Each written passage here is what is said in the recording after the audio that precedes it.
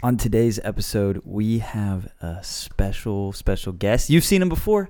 Michael Weidman is back.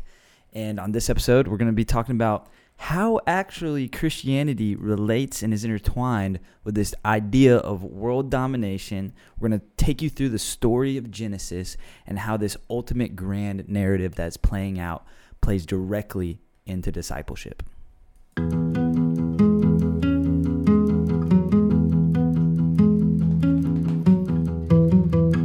Boom. Welcome back to the Created Curious podcast. If you're new here, this show, we explore the nature of God through conversations, ideas, and stories. And today we have Michael Weidman in the studio. Welcome.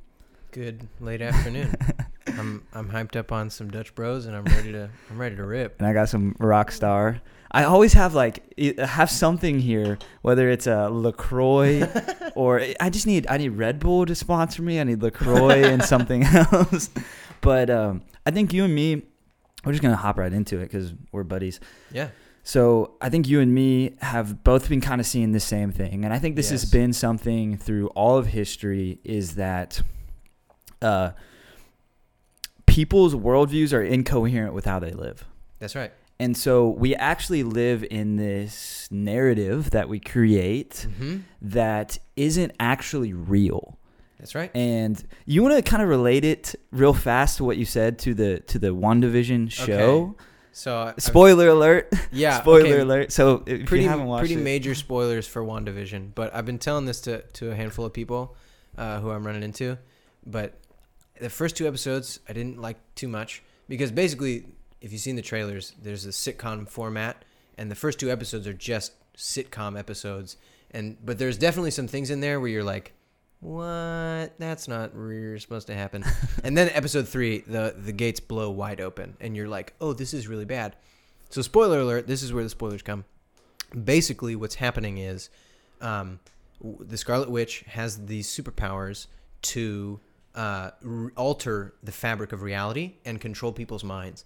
And so, spoiler alert, she has stolen the dead body of Vision and has brought him to this town, and she has created this zone in the town where everyone inside is mind controlled and is pretending to be a part of a television show with her, and she has reanimated the dead body of Vision to play as her husband. So I didn't really like the first two episodes because it was like, it's just is this going to be the whole thing? But when I saw episode 3 and the whole thing gets blown wide open, I was super into it because it is the perfect analogy for what sin is. Sin is a fantasy world that you create for yourself. You pretend that you're in charge and that everyone else serves you and you get to do whatever you want and play God, and you just pantomime these things and you're like, oh, look, my life is just fine and I get to do whatever I want. But it comes at a terrible cost for other people, and you do things that are unnatural. You say like, no, this is how I want to live my life.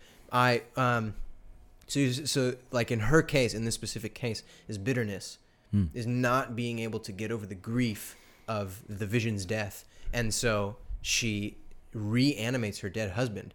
But like, in the same way, when you hold on to bitterness, you're living in a pretend world where me thinking about this thing that happened to me over and over and over and over again is somehow going to get back at the other person. But it's a fantasy world.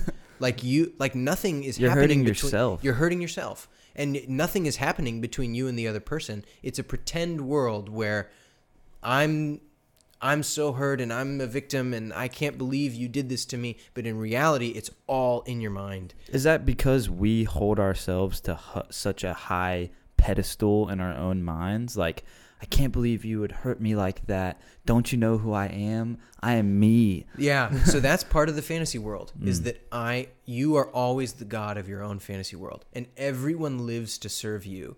Now, we recognize sometimes that if we push people away, that we don't get to be happy anymore, you know? Right. So you'll like be kind and you say like, oh, I want to feel good about myself. I want to be a benevolent God. And so I'm going to be kind to these people so that I can feel good about what kind of a person I am. But in reality, all your life is about how does living this way make me feel? I'm the God of my own life, and I'm pantomiming my own little world where everything is about me and how I feel.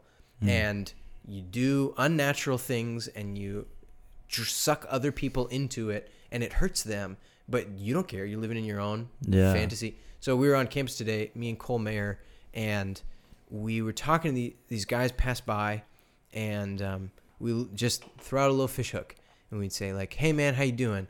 And the typical American is just like, "Good, see you." And then I go, "Oh really? You're doing good?" No, seriously. I'm like, "Oh really? You're doing good?" And they look back at me and they go, "No." Mm. And we go, "Oh, can we pray for you?" And they go, "No." And just in their own little like, you know what I mean? And for one moment, the crack appears. "Are you really doing good?" "No." "What? You want to do something about it?" "Actually, no. I'd rather my fantasy continue on, and nothing intrude into it." Like it was back to back. Two guys did that exact thing, and it was kind of scary. I feel like it's sometimes because you attach to sorrow. Like it's comfortable. Like you're like, I know this. Yeah. Like I don't know if like joy and peace everlasting is actually accessible. Yeah. But I know this is pretty much guaranteed that I can.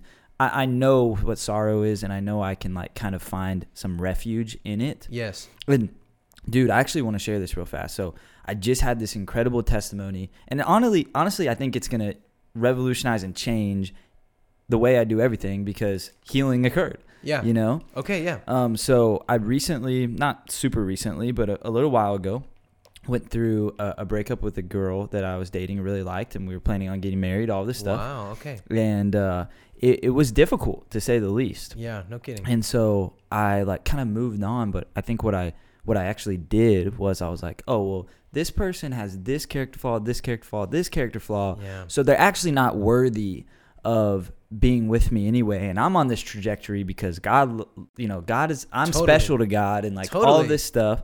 And so I'm moving in this direction. So really, I'm moving on, but it's because they're this way. Yeah. And so that's not actually forgiveness. That's right. Because you're not seeing them in light of who they are. Yes. It's like it's a fantasy. You've made up a pretend person, and that's why I can't like them. That's Right. why I get to dislike them, because they're this pretend person that in the same way, some other religions that we've had some interactions with will create this fake version of Jesus and worship that because it suits their sensual ideas of what they can gain. Yeah. Like a planet or something. Yeah. But or even like the early Christians, the Romans would call them atheists. Isn't that funny? They would call them atheists because the Romans had this. You ever seen Game of Thrones? Yeah. You know that room with all the faces in it?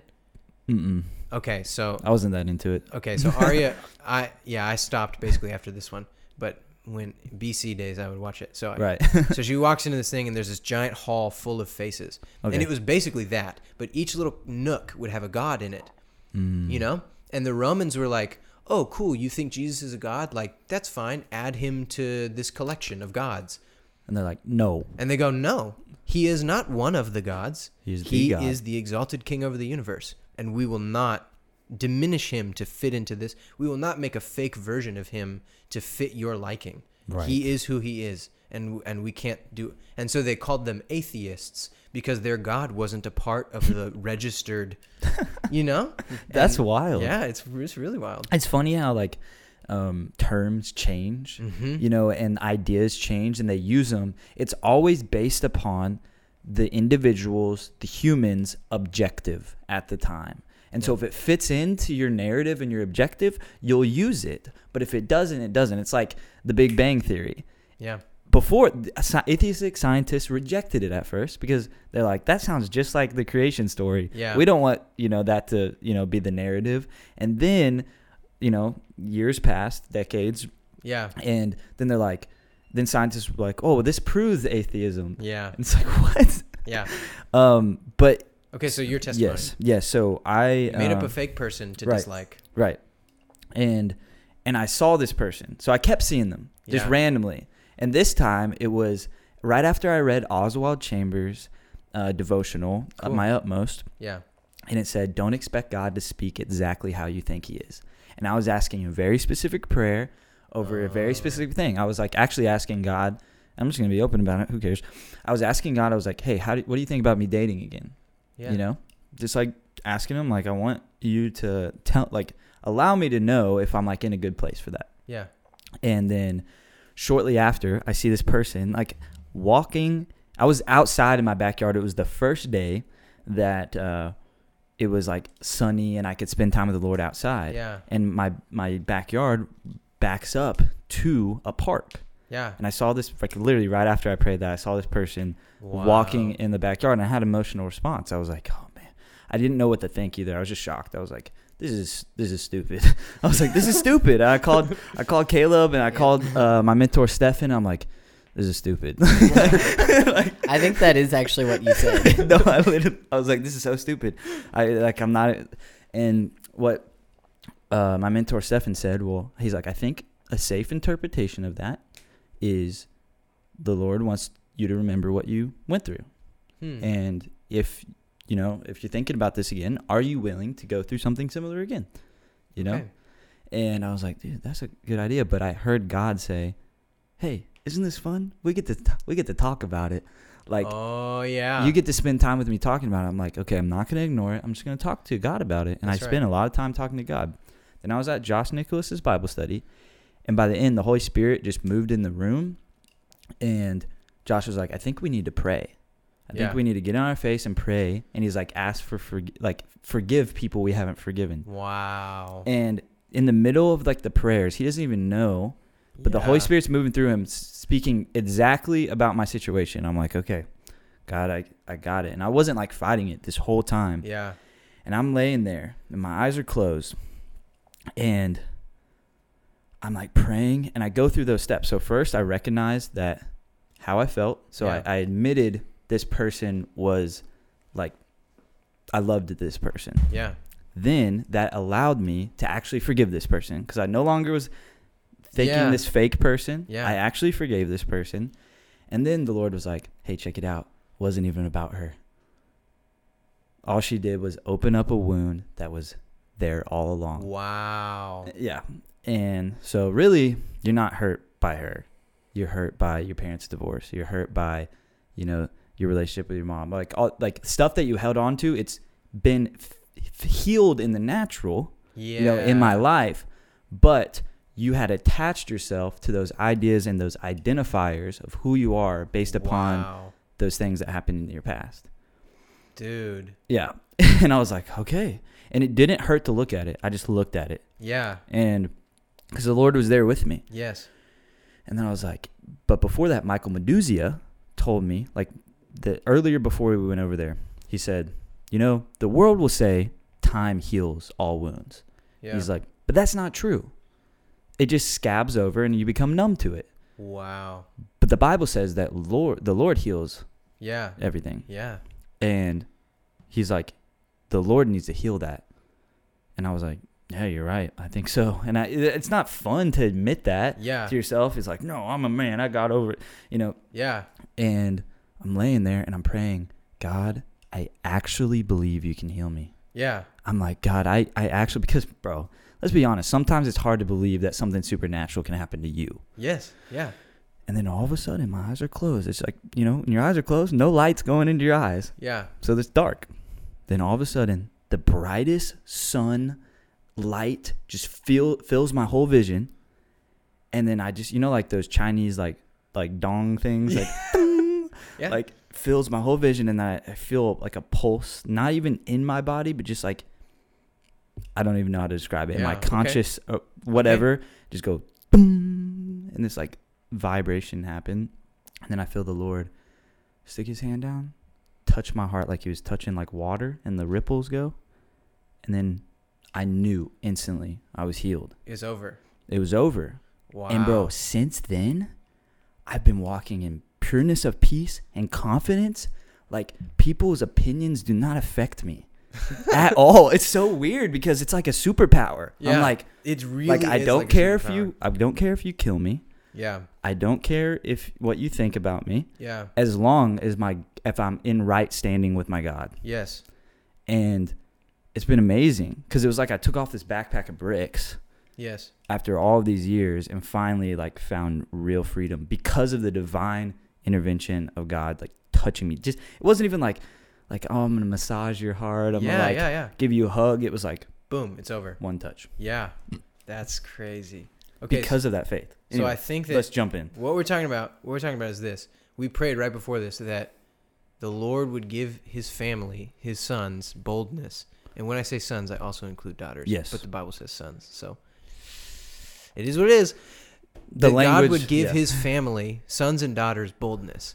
And so what we're saying right now is that if you can get the story that the Bible proclaims over our lives into your heart, and it's going to be a supernatural thing, but if you can get that story into your heart, it will change everything. If you can really look at what God says is reality, it will change everything. Yes. And so what we're talking about right now is that what God has decreed for humanity is to take over the world. It's not a quaint thing. Like, Christianity is not a quaint thing. It's not a holy huddle. This message must be preached. It will take over the world. The mission of the Christian is to take over the world. And that is what it is. That is the reality of what God has given to us in this book, is to take over the world. And if you can get that into your heart, it will change you. It will change you. So, this is the best part about it. We're going to do, the Bible's about 1,200 chapters or so, and we're going to do 12. It says 1% or so, right? Is that the right math? Yes. 12 over 1,200 is like 1%. Yeah. Or 1/1000th even. Is it? I don't know. Yeah, I think it's 1/1000. I'm a communications major. Okay. So we're gonna cover 1% of the Bible. Gotcha. But that is going to be the entire story of the Bible. Hmm. Or that is going to be the seed that the rest of the Bible plays off of. And the key is, if you've ever read Eternity in Their Hearts, so basically, if you want to have this conviction for yourself, 3 books: Eric Sauer's King of the Earth, Eternity in Their Hearts by Don Richardson, and the last one is I forget it right now. I had it right before the show. The Unseen Realm by Michael Heiser. Those 3 I was books. literally thinking that. It It's like a good popped book. into my mind. So those 3 books are gonna be basically, if you wanna look at this up yourself, those 3 books are gonna be this. So Don Richardson, not Kings of the Earth, that's his other book, Eternity in Their Hearts, says the entire Bible is missions. And the way I'm saying it right now is the entire Bible is world domination. Missions is world domination. That this message is going to take over the world. And that's what it's meant to do. Okay, so what we're going to do is we're going to enter into Genesis chapter 1 and 2. Yes. Both in the text, but also in our imaginations. Yeah. Okay. I do want to mention something that you said. You said 12 chapters equals the 1,200 Yeah, that are in the Bible. 1% of this book, the first 12 chapters, Yeah. is going to be the seed that the rest of the Bible just spins out and Right. plays off of. Right, and the whole Bible is talking about planting seeds, the seed of the seed of Eve, or the seed of the woman. Yeah. And when you look into the scriptures, one of the coolest things about it is that over thousands of years, from different prophets, from different people, inspired by God, you see this divine pattern occurring, and things just fit in like a puzzle. Yep.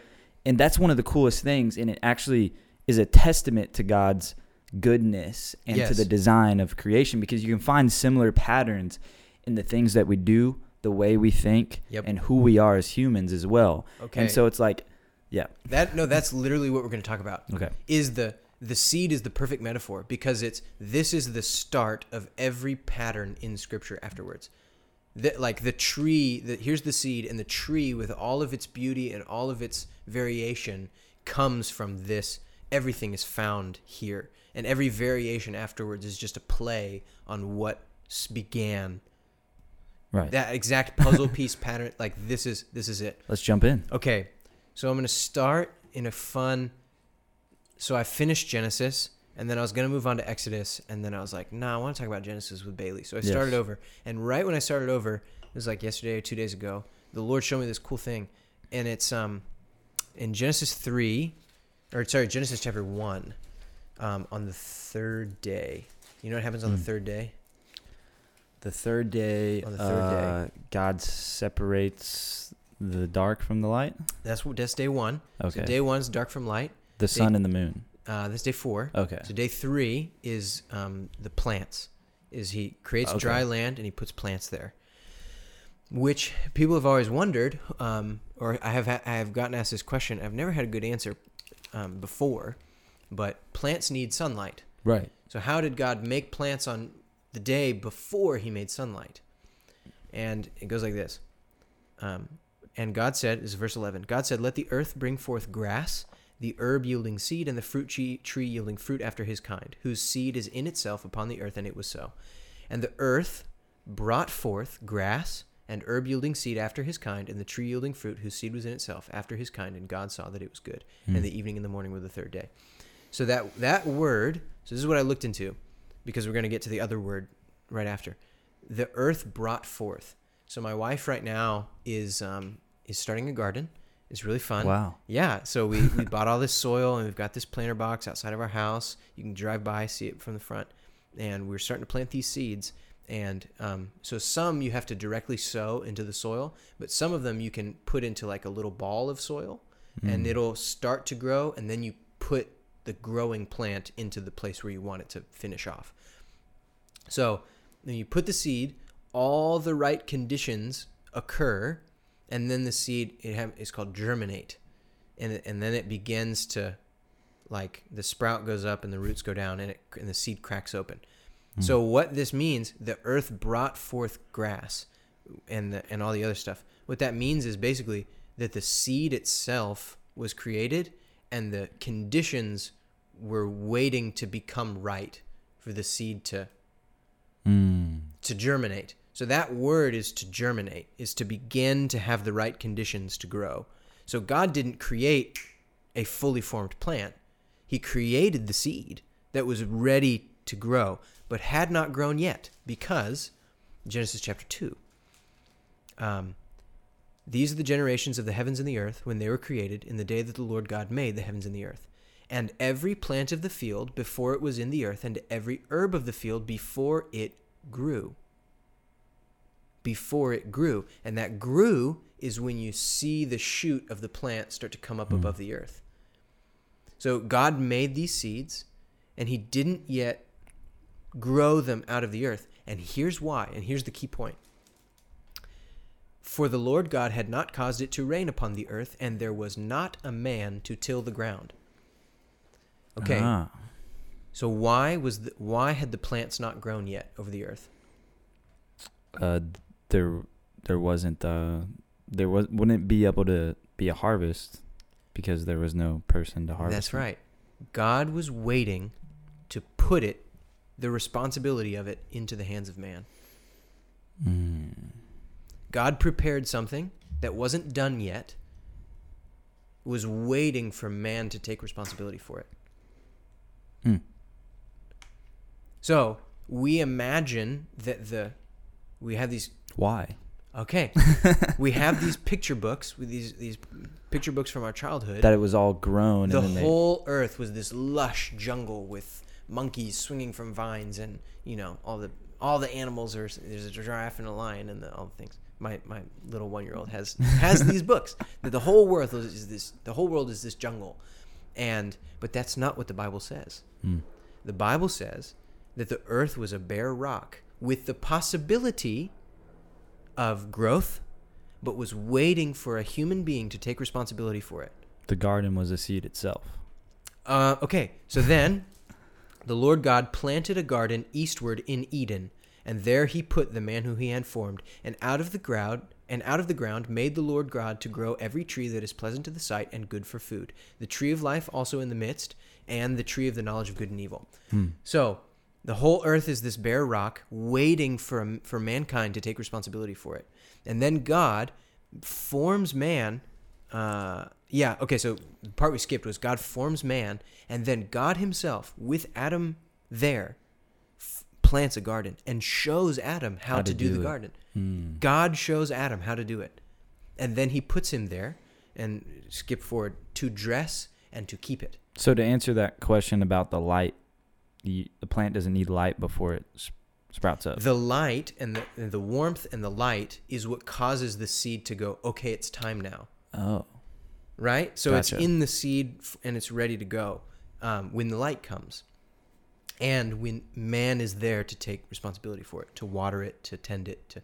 And so to explain something, though, the Genesis isn't like a science textbook, right? I would say, so it would be the same thing.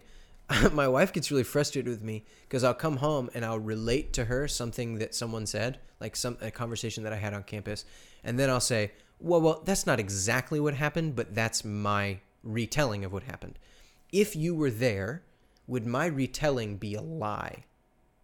No. No. Would it be video camera security footage of what happened at that time? No. No, but it wouldn't be a lie. It would be...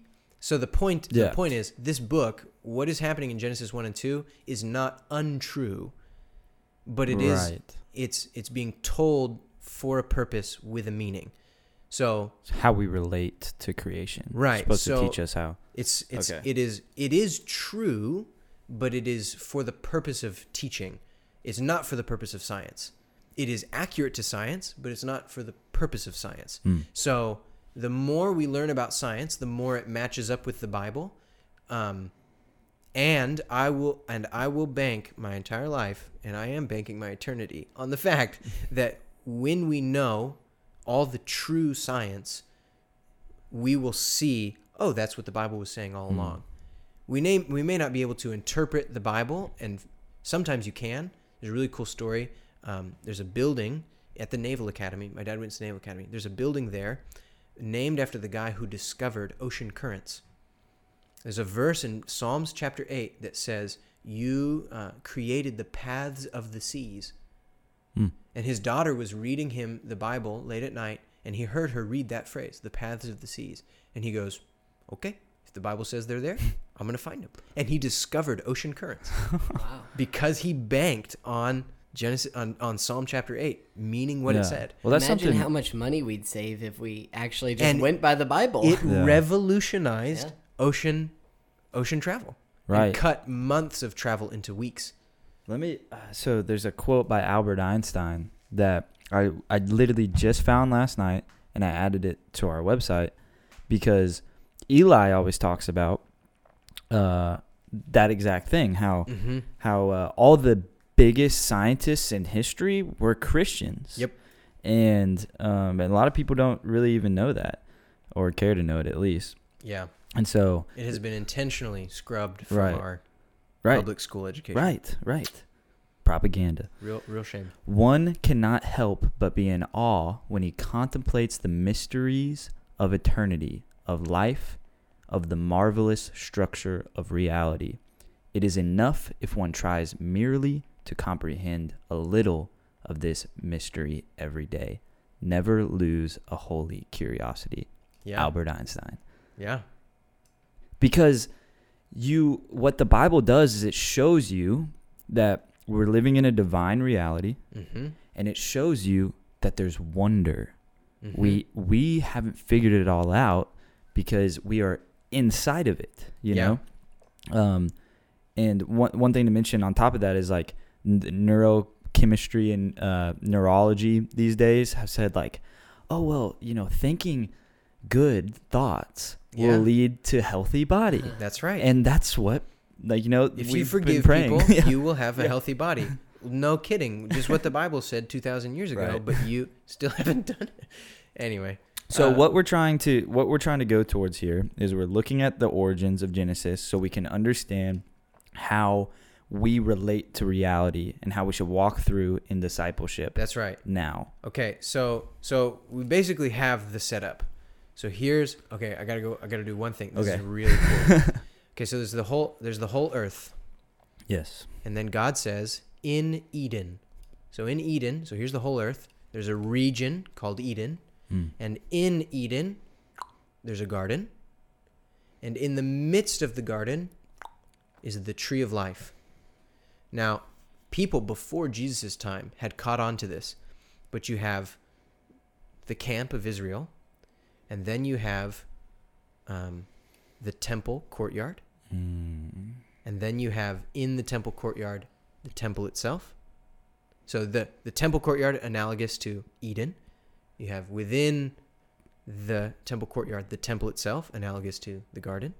And within the garden you have the tree of life, which is analogous to the Holy of Holies, the hotspot of God's presence. So God instructed Moses to build the temple as a model, or the tabernacle and then the temple, as a scale model, if you will, of Eden. To point back. So when you approach the Holy of Holies, it is as if the high priest, as Adam, is approaching the tree of life. Wow. You go, and so that's the thing. Adam and Eve leave toward the east. The temple is pointed toward the east, so that you're coming back into Eden, into the garden, up to the tree of life, when you approach the throne of God. So let me ask you this question then. If that pattern remains true, is the earth the seed of the universe? Like, in a sense, I think, yeah. When Jesus returns and establishes his government on earth and restores all of creation back to the garden, back to where it was intended to be, will we, in theory at least, not based on the scriptures, but will we expand to all the universe? Because if you think about it, if the be fruitful and multiply still reigns true, then there must be somewhere for us to go, and we have galaxies and planets all over in this ever-expanding universe. Yeah. So in my head, that makes sense. So we'll get to that. Okay. We'll get right there. Okay, so that's the setup. There's a place full of the divine presence. And that's the point of telling the temple thing, is that Eden is where the divine presence resides. That's where God says, I'm going to make my home on earth. And he wants us to eat of the tree. And he wants us to continually life. Be coming to him to eat and sustain. In chapter 3 it says, lest they take of the tree of life and live forever. Being in the presence of God is itself life. Jesus in John chapter 17 says, to know you, which is eternal life. Like being in the presence of God is itself eternal life. Not facts about Jesus, not right doctrine, but being in the presence of God is the thing that mediates the eternal life. That's how Eden works. That's how the temple works. Sure. Eden is the place where God has made his presence to dwell. Adam and Eve are there. Adam has learned how a garden is to grow. He is given command to dress and to keep it, which basically means to cultivate what's there. Yes. And to keep it. Protect it. It's a military word. Right. The way we use the word keep, right? The keep is the defensive place. It's a military word. So he is to cultivate what is there. Hedges of protection. Yeah. He is to cultivate what's there and to advance ground. Right. To take more ground. Take from a source of divine love and instruction, to go out to the place that is not yet garden and cultivate and make that belong to God too, and make that livable for humanity, and make.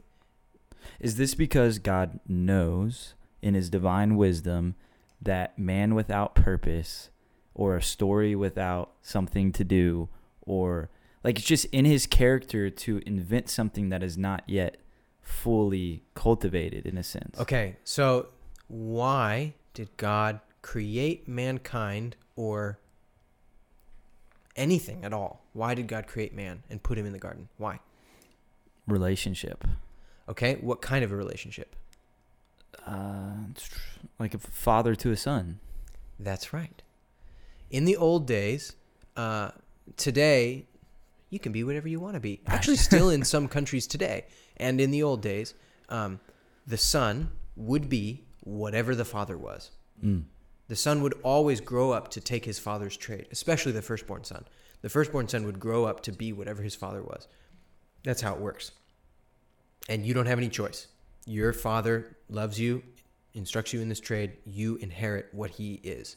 And the father's identity gets passed down to the son's identity. Yeah, because like entrepreneurship in Western culture, like I've talked to other people, like I have a really close Chinese friend, and he's like, I'm amazed by how entrepreneurial like you Westerners are, because we don't think that way at all. And it's really cool that he's like, it's really cool to see that, but it's just, we assume that that's how it is in every culture. Yeah. But it's not. So that independent spirit has a place in God's kingdom, but what that is discipleship. What I am gets imparted little by little into you until you say, I need to impart this to somebody else, and then you turn around. So what God wants from Adam is not just a relationship where they chummy hang out, but is a relationship where Adam slowly grows into the image of God. Adam slowly looks more and more and more like God. And for God to do that, he can't just give Adam a playground to do whatever he wants.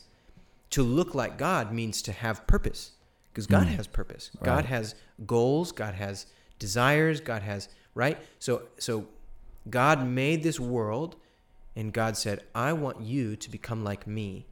And so I'm going to lead you, and I'm going to give you my world to rule over.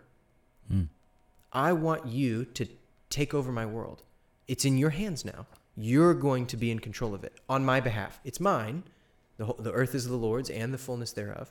But you are going to mediate. I'm going to mediate my rule through you. And I'm going to give more and more and more responsibility to you as you are worthy of it. As you grow more like me. The more you're like me, the more, which is how a father and a son works. Yeah. My child, I don't say, what would you like for dinner? I say, here is your dinner. Yeah. But one day I will ask, what would you like for dinner? And then maybe I'll ask her to make dinner. And then, so as she grows, more and more responsibility is given to her as she is capable of standing it. So God makes this entire world, and he says, you are going to rule it on one condition. What's the condition?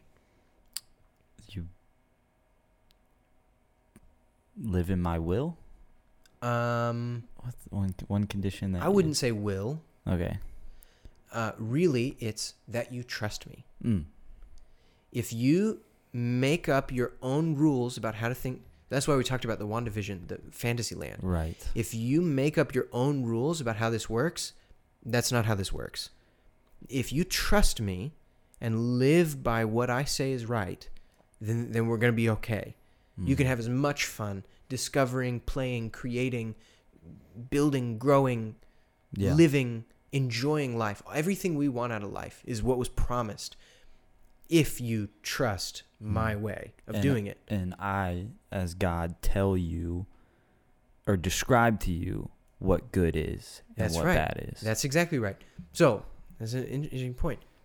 God says in chapter 1, that's good, that's good, that's good, that's good, that's good. That is very good. In chapter 3 is the first time that a human being says, I think that's good. And it's to the tree of the knowledge of good and evil. So why is it if they already knew what was good, why isn't it only the knowledge of the tree of evil? Right. Because it's not about just stepping into doing bad things. It is an entire rearranging where now I get to decide what is good and what is evil. Essentially, I live in a fantasy world where I get to be God. Right. And I get to say, that's good, I don't like that, that's bad. But the truth is, we're not God. That's right. The truth is, God has a reality for us to live in. And the tree of the garden of good and evil is to step outside of that and make up my own rules. Right. Live however I want. And we're not changing what reality is. We're just making up stuff. So I use this example on campus. All of our music, all of our movies, all of our culture, all of our Twitter, whatever, says that having sex outside of marriage is great, wonderful. That's what love is. Right. What if all of our movies, all of our music, all of our Twitter, all of our culture said, if you jump off of a building, you will fly? And then someone said, I heard, who's really famous right now? I don't know who's really famous right now. I heard Billie Eilish sing about flying. So I'm going to jump off of this building, and the rules of reality do not change. Right. Because somebody repeats it over and over. It does not change reality. You will still fall and die. The problem is that we, as humans, have been indoctrinated to believe based because we went against the Christian worldview, the biblical worldview, and we're saying, well, no, like the laws of gravity and things, yeah, we subscribe to that. But the laws of morality, yeah, those don't actually affect us. But there's clear evidence that it does, That's both right. in society and an individual basis. You mentioned the sex outside of marriage thing. Let's just hone into that for a second. Or even you're talking about neuroscientists are saying if you Right. forgive people, it is good for your mental health. Right. I mean, the science is catching up to the Bible. But the Bible was saying all along, you ought to forgive people. It didn't bother to tell you. It just said, this is reality. You ought to forgive people. Right. And then science catches up to say, yeah, this is reality. If you forgive people, your life is better. The Bible just held it out. It said, this is reality. You ought to do this. All along. I said this last night at our small group. Syphilis can be eradicated in 1 generation. STDs, all STDs can be eradicated in 1 generation. Sure. By abstinence. Right. Just doing what the Bible says. Monogamous sexual Come relationships. on, Michael. You can't monogamous expect that. sexual relationships. Yeah. And STDs will be eradicated in 1 generation. Exactly.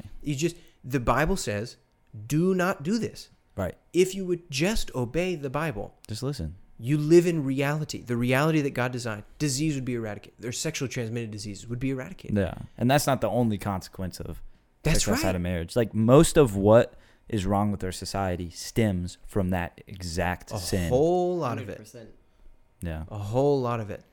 The point is, the tree of the knowledge of good and evil was Adam and Eve stepping out of the reality and making up your own. But it doesn't work. You will fall off the building and you will die. That's because that's the reality you're living in. No matter what you say, no matter what fantasy you've made up. Kyle Volkmer has said, I don't know if he said it originally, but Kyle Volkmer has said, reality has a way of impinging upon your fantasy. Right. You live out your fantasy world, but reality will step in. That's why when we go on campus and we speak the truth, it can make people mad. That's right. Because reality is impinging upon your fantasy. But what I'm telling you is not my opinion. What I'm telling you is this book is describing reality. Because if we're on campus and I think the theory or the word you used before we started was, if I say, "Hey guys, do you know the spaghetti monster? Yeah, the wild spaghetti monster." Jesus Christ, the spaghetti monster. People would just be like, "Yeah, that's cool, bro. See ya." Like they wouldn't get angry, but you say, "Do you know the God of the universe?" And they're like, "I can't believe you would ever just ask me that." That's right. That's okay. If you add the same thing when we talked about the Jesus being added to the other gods. If you just add like, well, here's a good way of thinking about the world. Maybe, if you'd like to live in this fantasy instead of that one, here's an option. But that's not what we're saying. We're saying this is reality. Right. You must conform to it, or you will die. Yeah. And that's not because loving. we will kill you, because you're killing yourself. That's exactly right. Okay, so how do I get there? We're trying to save you from self-destruction. That's right. Okay, so now we're gonna get there. Oh, this is why the planet thing. Sure. Adam and Eve were meant to take over the world, and in discipleship, God says the entire point of Genesis 1 and 2 is to say, God says, I'm going to make you look like me, and I'm going to give you responsibility, and I'm going to teach you how to rule and reign over the animals, over the plants, and then you have a child, and then you teach your child, and then you send them out, and they take over they have responsibility over this little bit of earth, and they cultivate it, they grow it, they have children, and then they teach their child. This is how we grow. This is how we rule. This is how we love God. This is how we serve him. And then you send them out, and they cultivate a new piece, and they grow, and that is discipleship. That's how discipleship takes over the world. That is world domination. God has this planet for us that is just waiting for mankind to take responsibility over it. I was thinking about in heaven, there will be no predator and prey. Animals won't kill each other. But they've done this study where they took wolves out of Yosemite and then the deer got overpopulated, and the deer overgrazed the grass. Right. So the predator-prey relationship, we're taught in elementary school, is a key element in keeping the world normal. Right. Like in keeping the... I think the book was like wolves affect rivers or something like that. Yeah. Like the rivers dried up. Yeah. Because you took the wolves out. Okay, so if predator-prey relationship is a key part of the ecosystem, how will heaven operate if there's no predator-prey relationship? Because man will take its rightful responsibility. Mankind will take responsibility for the ecosystem. Mankind will rule. That was the original design. The reason there is a predator-prey relationship is because mankind is not doing its job. If mankind does its job and tends and keeps the ecosystems of Earth, there is no need for a predator-prey relationship. That's like the interesting thing that we've talked about a lot, whereas where Christianity spreads, plants and animals start to flourish. And you see, like, you can look at these maps of, let's just say it how it is, these digital images of Islam, and where it would spread, everything would become barren. That's right. North Africa was in Roman times the breadbasket of the Mediterranean. All the grain of the Mediterranean and of the Roman Empire was grown in North Africa, and now it's desert. What happened? Islam. Not only that, but what does the Bible say is going to happen when Jesus comes back? We're going to beat our swords into plowshares. That's right. Wow. That's right. So the original Bible vision is that mankind would take responsibility and then teach his son how to take responsibility and rule in a loving trust relationship with God himself. And from a source of divine power and wisdom, go out and take over a new piece of ground. If that doesn't sound like the spread of Christianity through discipleship, right. That's the spread of Christianity through discipleship. Well, it has not changed. And not only that, it sounds exciting. It sounds fun. It sounds like, your heart and your spirit just singing out like, okay. Yes. So here's the other part that I didn't mention, but it's important.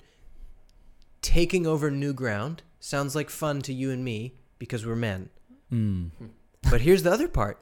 Dress and keep it. I don't remember who said that. I think this is Sauer in King of the Earth. To keep it, the military term, is inherently a masculine thing. Right. I mean, protection. Right? There's guys who go this way, and there's guys who have the desires of the feminine, and that doesn't mean they're girls. It just means that, anyway. Yes. The masculine, there's that thing that calls out to men. Yes, take over, like responsibility, work with my hands, raise up sons. The cultivate piece, there's build a home and make sure it flourishes and make it a gorgeous place for the children to be raised in. That's all my wife right there. Right. Is make a gorgeous home that is a fitting environment for our children to grow up in. And it's not that it excites the masculine man, but it's like, wow, that I want that. Yes. Like I want to be there. Yes. Where that has been, flourished and established. Yes. Like we're like, yes, like, especially for you, that being a married man, you're like, this is right. Yes. That is the world that I live in as a Christian. Right. Is I am setting an atmosphere to raise my child, and I'm going to teach them in a loving, trusting relationship with God to take responsibility for the earth that they've been put on. And one day they will go to a different place, to a new family, and do the same thing over again and take over there. The whole thing is about spreading until the whole earth is filled. World domination.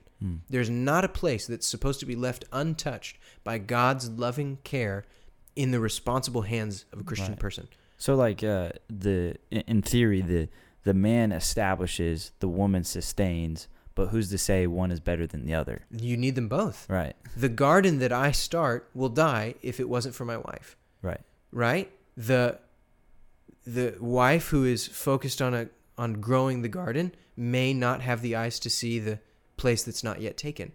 That you need them both. They're different, but if you're missing one piece, you lose the whole thing. Right, because my favorite thing ever to do, and I can't remember when I was talking about this, but is to find a path and explore it. That is my favorite thing to do. And I don't need someone to come with me and say, hey, we should go this way, or we should go this way, or we should go this way. I don't mind if people suggest that, but most of the time I have this instinctual way of finding really cool spots. I don't know how it is, but I'm like, there's something over there, and that's the direction we need to go. It always happens, and it always works. Every time I find a really cool spot. No matter what, if I explore a new area, it just happens. I don't know why that is. It's a gift. Yeah. But what I want is someone willing to come. Yeah. You know? And that you will probably never instinctually make that place a home. You'll Right. find it, it'll be cool. You'll be like, all right, next one. Yeah. Like that's you. But for this thing to work, you need someone who says, no, this place too. This place needs to become a home. And to tend. You are the keep, go, find, conquer. But there needs to be the tending, or it doesn't work. Right. If there's the keep and the tend, and there's both. So there's a place in God's world for this personality and that personality, and they both have to. And that's what the church does. Yeah. You do church planting, and you tend. Okay, we're gonna spread in this community, and we're gonna make a home for the people who live in College Station. But there's also the keep. World missions, send, go, hard places, Iraq, Iran, China, take over, plant, go, apostolic You type need both. vision. You need both. If you always are looking at your community, you will not take over the world. But And if you're your always community will looking, die. yeah, that's right. If you're not looking, It's weird. okay, that's the other part. If you miss the other piece, it becomes corrupt, and it becomes insular, and you have to have so let's just transition there, because this is what we're going to talk about. We can get back to the story if you want to explain more of it and how we continue there. But this, when we lose our mission as Christians, we lose Christianity. Yes. In entirety. Okay. God's vision is to take over the world. And I'm not saying that now because it's fallen in sin. That was always God's way. Or even more rightly, it's to say God's vision for you, Christian, is that you would rule. Right. You would have responsibility to rule over a piece of his earth and take care of it, make it your own, and conquer it for him.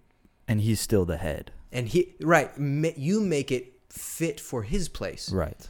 You say, this is my thing that I'm going to take responsibility for Jesus.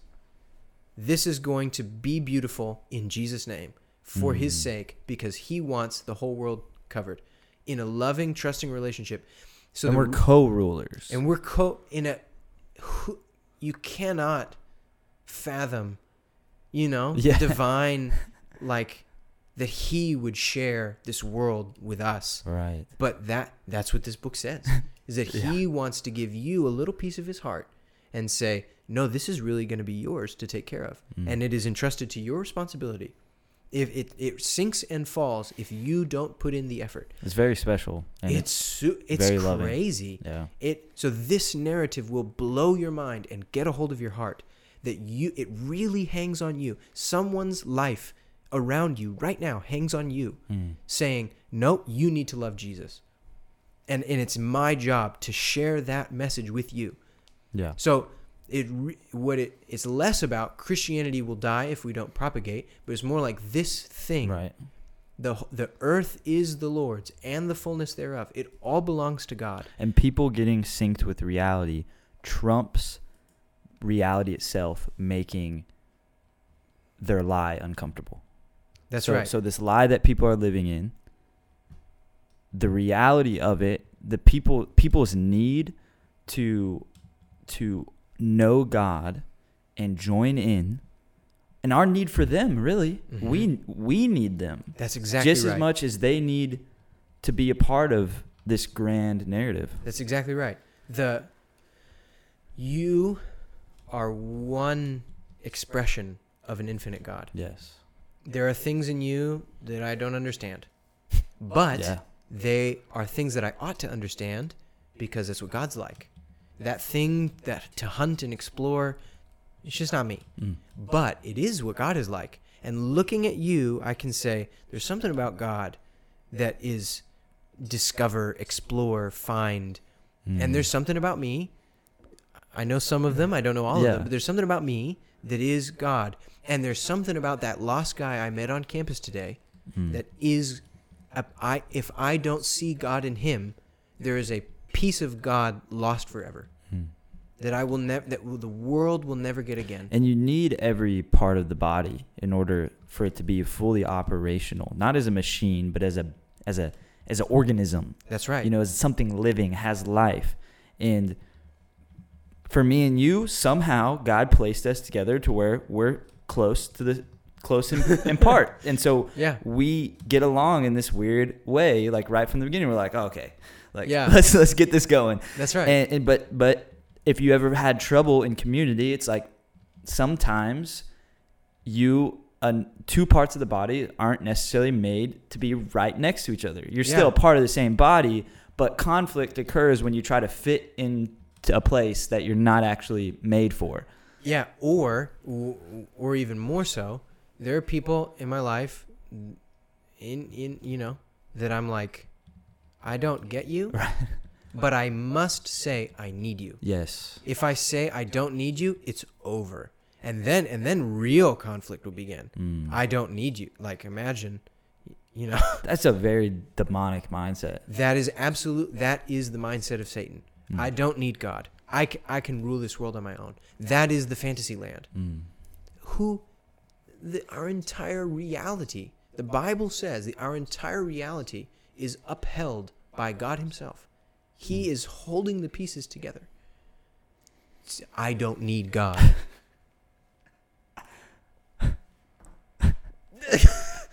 It's insane. It's a fantasy. I don't need God. Or even to say, I don't need my brother. Yes. And then to go on. Because in a way, that's saying I don't need God. That's right. It's an attitude that begins, and then it doesn't matter who else fits in that slot I don't need. The fact is, that's a fantasy. You need other people. I don't need community. All I need is to sit back with my Bible. I have my relationship with God, and you have your relationship, and that's just how it's gonna be, bro. Because you don't know anything about me. It's already formulating accusations. That's right. In your own heart, bro. When you do that, we can't get into this because of time. Maybe some other time I'll talk about. Or if you just find me, just ask me. I shared with Cole today this little thing the Lord gave me, which was ways to make sure you never get saved. And basically, one of them is that what it really sinks down to, you can look into it yourself, is basically you act like the devil. Slander, lie, accuse, and you're the adversary. And one of them is the slanderer. I don't need you. You don't mean anything to me. You don't get me. Yeah. You didn't live my life. I don't need you. But what you're left as is you're just a nose. The coolest thing is when we relate to God, we can relate to everybody. We didn't have to experience the hardship that you went through to say, oh, I understand. Because it's like the Maverick City song where it's like, he had no place to lay his head, but he understands. You know that song? It's like foxes have holes, but anyway. Sounds cool. It's talking about Jesus, like what he went through. He understands. Like he didn't have a place to lay his head. Like he understands what you're going through, and that's part of why he became man. So my drive, when I look at the fields that are white for harvest, and I see somebody, that is a heart. In all honesty, this isn't PC or whatever, but Jesus Christ wants to conquer. All authority in heaven and earth is given to me. It's his. It belongs to him by right.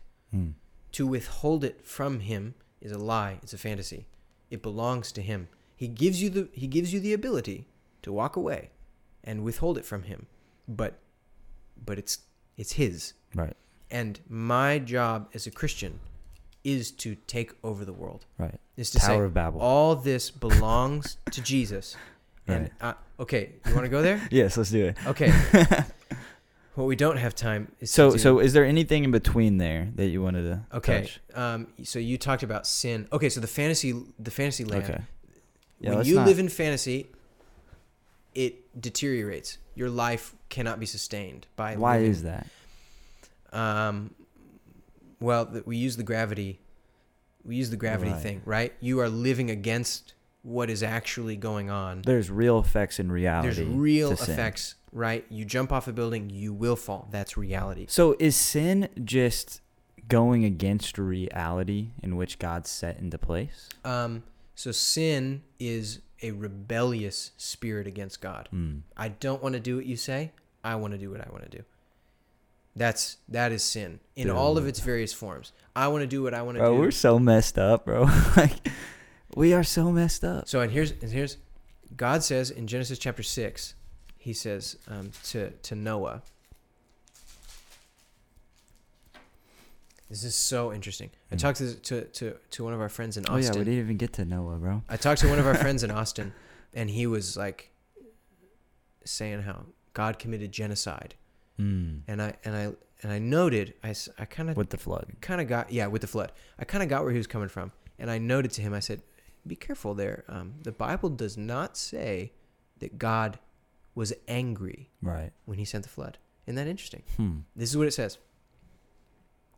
The earth also was corrupt before God, and the earth was filled with violence. And God looked upon the earth, and behold, it was corrupt, for all flesh had corrupted his way upon the earth. And God said unto Noah, the end of all flesh is come up before me, and the earth is filled with violence through them. And behold, I will destroy them with the earth. You listen very carefully. The end of all flesh has come up before me. He did not say, I am going to end all flesh. He says the end of all flesh is already here. So they led it to this point where if it got to that point, this is the result. When people live in sin, you will destroy your life. God doesn't have to send the flood. The earth is already destroyed. Can you relate it to a computer getting a virus or being filled with too many documents and it slows it down? So you're just like, I'm going to do a clean reset. It kind of makes it barbaric, it seems like, but like you have to wipe, I wipe my MacBook once a year, pretty much, just clean, because it'll bog down, it'll start slowing down, and it doesn't operate the way it was supposed to unless I do it. The way the end of all flesh has come up before me. So the best way that I can think of to put it is Romans 1. Is if what God's wrath does mean he does do things, but it's also framed as this: God turns away and he can't watch anymore. There's this verse. It says, you, O Lord, whose eyes are too pure to look on sin. And it's not like God says, like some Victorian, can't, He's heartbroken. It's actually like my 2-year-old. I would not let my one and a half year old, I would not let her watch a scary movie. Why would I put, what it really is like, oh, I can't look at this right now. His eyes are too pure. He's innocent. And to take in all that stuff is, I wouldn't put my 1.5-year-old through that. It's the innocent heart. And so God, if you say, I want nothing to do with you, I'm over it, I want to go my own way, there comes a point when God says, I'll let you do it. And that naturally, the other thing, this thread starts in Genesis 3 or in Genesis 2. He says, the day you eat of it, you will die. Not the day you eat of it, I will kill you. Right. The day you eat of it, this is the natural consequence of what happens when you eat it. Just because I made it this way. If you walk away from me, you will die. Walk away from the source of life. If you walk away from the source of life, you will die. If you eat of it, you will die. Not I will kill you. It's not out of anger. It's just, this is the natural. If you jump off that building, you will die. And so this is what he's saying in Genesis 6. The end of all flesh has come up before me. It's already over because the world is given over to sin. Basically, God is just giving the world what is already happening. You are destroying the earth. what is it if I fill it with a flood? So this is why it's so essential to understand this story and the narrative of the Bible and our worldview, and always being able to essentially give a defense for the hope that's within, but tell people why you believe what you believe, because it gives you a right idea of the character of God and who he is. And what's actually happening in our world. Mm. This is what is still going on. God says, if you really want to live that way, I will. And then your life, and then it says, and their life deteriorates. And then they gave themselves over, and God gave them over to that. And this is where, so that's Romans 1. In Romans 6, Paul links the idea again. He says, if you practice sin, you are a slave to sin. Right. He gave them over, and now this thing controls you. And you can't. So the fantasy that you are living begins to run you, and you can't get out anymore. WandaVision. And all these people are trapped, and you can't get out anymore. You're hurting everything. And you're hurting yourself. And then you're hurting yourself, and you can't get out, and you can't. And God says, if you'll turn to me, I can break it all. I can set you free. Well, that's why so many people that are lost on campus don't know that they're lost per se. They know it deep down, but they know something's wrong. Right. But they've concealed that in order to keep this masquerade going, this facade. And if you've been listening to the testimonies that are happening at Chi Alpha on Wednesday nights, 8 p.m., most of them, as I've been paying attention to them, because it's a 2 or 3 minute version, they really just got to get to it quick. And they basically just say, like, I hated my life. It's when you wake up to, like, this is not working for me anymore. I started down this path. I pursued this degree, pursued this girl, got bitter. I started down this path because I thought that it would give me life, but it's given me death. Yeah, and I think sometimes it's good to look at the lives of who you get your worldview from and ask yourself, is that actually where you want to end up? Yeah. It's like, do you want to end up like this guy or this guy? And it seems like they're not that happy. Yep. Even though we've been convinced somehow, I don't know why, I don't know how, that you say, oh, well, fame and fortune doesn't get you happiness, and we're like, but I think it might work for me. Oh, okay, so Winky has this little thing. He says 3 things you need to sin. The first one is you think you're the exception to the rule. Right. Well, but I really love this person. Or I'll talk to people on Northgate. They're like, yeah, I know I shouldn't be here, but I just really need a break. Somehow your circumstance is special. You deserve to break the rules. You could get away with it. Well, gravity might work for all these other people, but when I jump out this window, it won't work for me. I can get away with it. And then you go, man, I'm not special. I ruined it again. It's all messed up again. And then the next one, just to finish it. Yeah. The next one is you think, I forget, I'm mixing these up. God won't see. Right. Well, it's fine. He's far away, and he doesn't really know what's going on. That's especially with things that we think about, like in getting away with like little things. We're like, somehow we forget that the person that's the most important knows exactly what's going on. And then the last one is that he won't judge me for it. And you also see hyper grace, how these go deeper and deeper into non-reality about the character of God. You start lying about yourself, and at the end you start lying about God.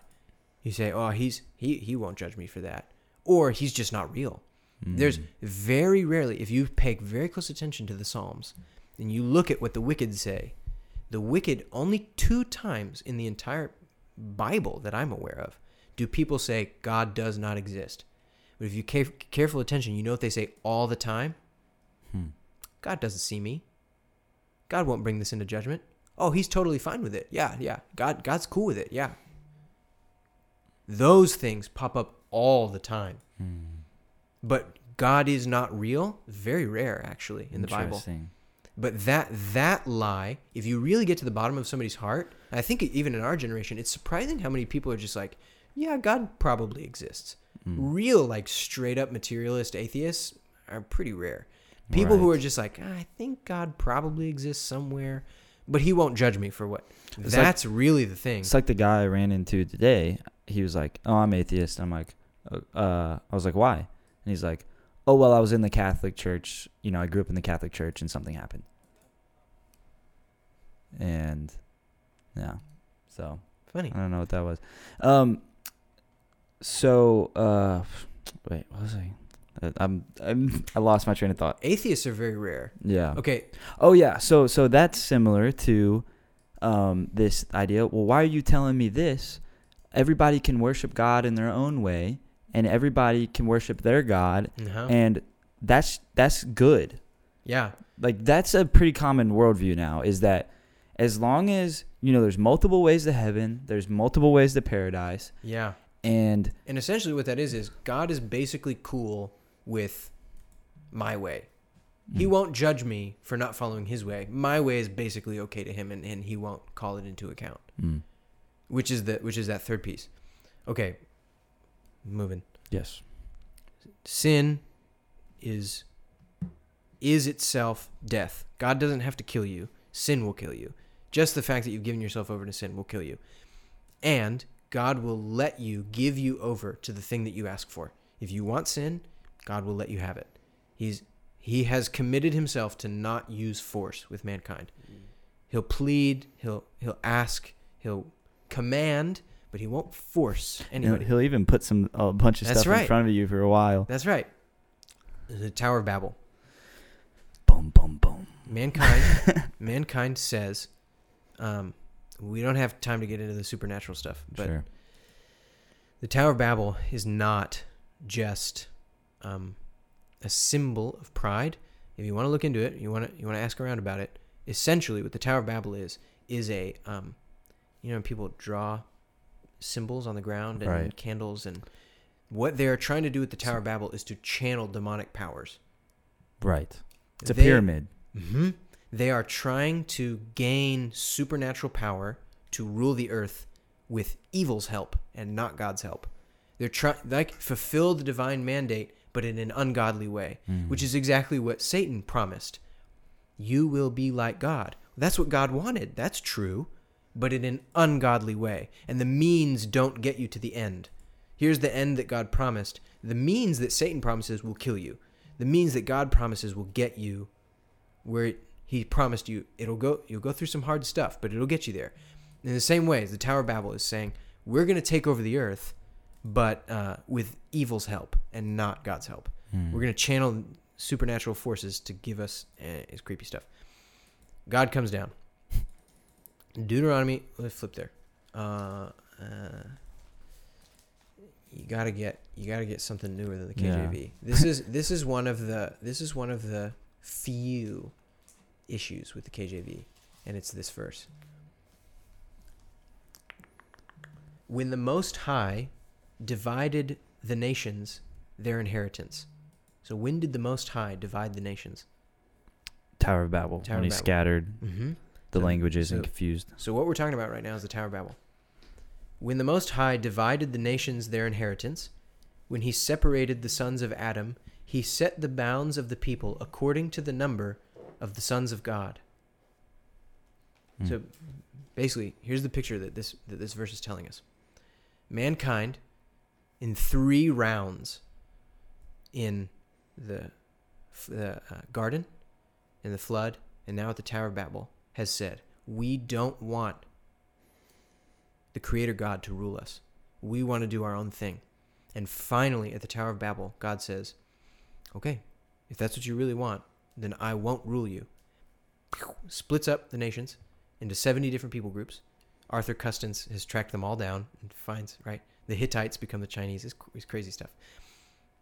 I told you before this, I wanted to look into that. Splits up the nations into 70 different people groups, all with their own language, all with their own families, splits them all up, and gives them over to be ruled by their own principality. God says, if you don't want me to rule you, A demon? then I will give you spiritual. You can worship your own Elohim. gods. You can worship your own gods. If you don't want me to rule you, you can worship your own gods. And we see that very common in Abraham's time. Okay.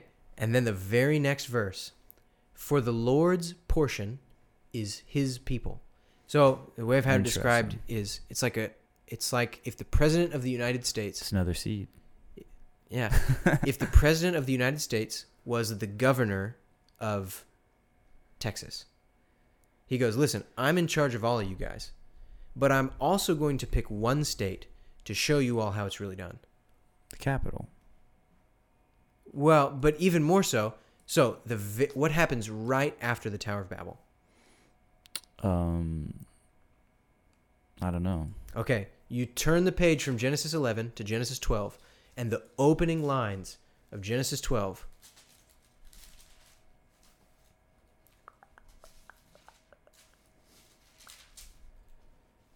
Now the Lord said unto Abram. So God says, if you don't want me to rule you, The narrative is That's about fine. my family. God says, if you don't want me to rule you, okay, you can have it your way, and you can I will give you over to what you want, Romans 1. And then God says, but I'm not done with humanity. Now the Lord said unto Abram, get thee out of your country, from your kindred, from your father's house, into a land that I will show you. I will make you a great nation. I will bless you, make your name great, and you shall be a blessing. And I will bless them that bless you, curse them that curse you, and in you shall all the nations of the world be blessed. Yes. God says, okay, if you don't want me to rule you, become the nations of the world. Separate. Chop you all up. Give you all your own gods to worship. You can worship. If you don't want to worship me, you can worship what you want to worship. But this family is going to be my family. And I'm going to disciple these guys, and they are going to show the world what it's like to be ruled by me. And when the world sees what it's like to be my people, they're going to want to come back. And that's discipleship. God says, and then the world takeover happens all over again. God says, all right, we're going to take over the world this time. We're going to take over the world Disciple again. all the nations. All the nations of the world will be blessed. Right. I have not given up on my promise to take over the world. But this time it's going to be, I'm going to pick this guy, this family, and through then I'm going to show the world what I'm like. And I'm going to take over the world. And so then... So what's interesting about that, though, is what I wanted to mention, or what we talked about mentioning, is the proto-evangelium. In Genesis, it's interesting because, and then you can get into the... I'm not even going to spoil it. But it's interesting because if that is the case, then God in his divine wisdom had a plan all along. You know? So mankind falls. And God says, I'm not done. I will have world domination. Essentially, I will have world domination. So... Dude, world domination just sounds like this very sinister. But the earth is because the Lord's. It sounds sinister because we're used to corrupt men wanting to be ruler of the world, and they're always evil. That's right. I have had a mind trip imagining to myself. I think I really cannot, in my brain, imagine a person who is infinitely wise and perfectly innocent. The only thing in my brain is evil geniuses, is coming up with stuff for their own ends. Right. I genuinely have a hard time imagining God. I don't have a hard time imagining. I have a hard time wrapping my brain around someone who is perfectly wise and perfectly innocent. And this is the same thing where it's God wants to rule the world. But because it's his, and because it's the best thing for the world to be ruled by him. Okay, world domination sounds bad, but if the world was dominated by Christ, if Christ really ruled the world, which one day he will, it's going to be perfect. An all-loving, all-just, and all-merciful person. Yes. Whose better hands to have the world in? And it is wise for Christians to get in line with this thing and say, yeah, I want the world to be ruled by Christ. My neighbor needs to hear this. You need to be ruled by Christ, and you. And Yeah. this and so that's what when God picks Abraham, he says, I'm not done. When God said to Adam and Eve, I'm not done. This serpent will be destroyed, and I will raise up a seed of the woman to take over the world again. Right. My world domination plan is not done. There will be a seed of the woman who will take over the world. And so that thing, the world is waiting. And so that's when... And then in Abram, he reminds... Well, even Noah. So Noah gets off the boat. So Genesis chapter 2, you got Adam, and he's surrounded by all the animals. And God says, be fruitful and multiply. And you're like, wow, the world's going to be great when God takes over through Adam. And it doesn't happen. Yeah. But Noah gets off the boat. Dude, this is Right. crazy. The waters over the seas, and then the Spirit of God hovered, and then light, Yes. and then dry land, and then plants, and then animals, and then man. Noah on the Separated boat. the water. Yeah. It says the wind blew, the Right. Spirit Right. blew over the waters, and then it stopped raining. The sun came out. There's light, and then the dry land appeared, and then the door opened, and then animals, and then Noah. God's signature. It's the recreation of the Yes. world. And Noah comes out. He's surrounded by, just use your imagination. He's surrounded by animals. And God says in Genesis chapter 9, be fruitful and multiply. The same exact command he gave to Adam. Noah is the new Adam. Right. The son of man is son of Adam. Adam means man. It's the same. So Right. son of Adam. Noah's the new Adam. Oh, well, Noah didn't live up to our dreams of what Adam ought to be. So we'll try again with Abraham. Abraham is the new guy that God is discipling to take over the world. And Abraham doesn't work. And so now we see the seed of God is still trying to take over the world. And he's looking for a man to co-rule in a loving, trusting relationship Fully submitted. to take over the world. He will be the man that I'll use to take over the world. I'll entrust the world to his care. And so Abraham's kind of a screw up. So not him. Yeah. Not Isaac, not Jacob. Well, maybe one of Jacob's sons, David. Yeah. Okay. David is Seems the new promise. David Seems is to the have new Adam. promise, yeah. David is okay. Maybe David will be the guy that God entrusts the world to co-heir with through love and trust, and he'll take over the world. And it seems that he will. The kingdom expands like crazy. Right. This is the time when the nations will come back to Israel and realize that Yahweh is the true God and they all ought to worship him. David's a screw up. Right. And then his son Solomon. This kingdom expands even further. The only time Israel has ever owned all the land God promised it to own. And Solomon's a screw up. And maybe King Josiah. Nope, Josiah isn't. It's not Josiah. Josiah isn't a screw up. I don't know why I always feel like Solomon's more of a screw up than David. Oh, Solomon's way bigger of Okay. a screw up than David, for sure. But so the point is, everyone is looking for the seed of the woman. Right. The son of Ever Adam. since Genesis. The new Adam who will be the one to co-heir with God, reign over the world, bring the nations back into submission, and rule the earth. And that's why there's these lineages. So you can track in exactitude that God fulfilled his promise through a particular person from the line of That's right. of Eve. And God promises to... So this is the person the world is looking for. A new Adam that will co-heir with God through love and trust and reign over the world and bring the nations back to relationship with Yahweh when they were scattered at Babel. And then David comes along, and maybe we got a lot of hope for David. And then God says, through you, that man will come. And so this is where the and he thinks genealogies it's Solomon. come. Right? And he thinks it's Solomon. He says, your son is a general term, Right. anyone after you. Right. So he thinks it's Solomon the way Eve probably thought it was Cain. Right. And then... It wasn't Cain, and it wasn't Solomon. Yeah. But, okay, so now this is the weight behind all of it. authority. With this verse, all authority in heaven and on earth is given to me. Jesus is the new Adam, the Son of Man, who has come to co-reign with God, rule over the nations, bring them back into a loving relationship with Yahweh, and rule the earth on God's behalf. Go into all the world. All authority in heaven and on earth is given to me. I am the new Adam. that is meant to rule over the earth. And I have proven my love and trust relationship to God by being obedient even unto death. And now all that authority is given unto me. I rule the world. Now you go and make disciples. Take over a new peace. Bring people back into a loving, trusting relationship with me. And raise them up to go and do it again. Genesis 1 and 2. Do it again. Do it until the whole world is overspread.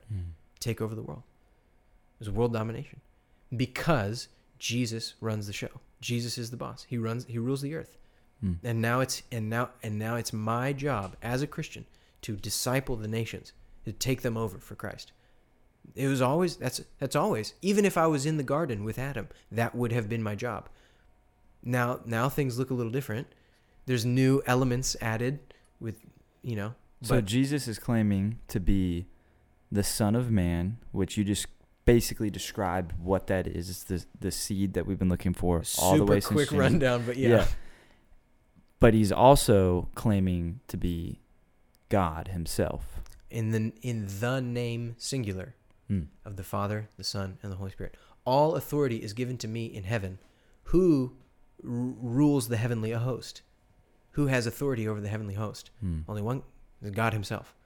If all authority is given to, and this is where the title Son of Man originally comes, in Daniel chapter 7.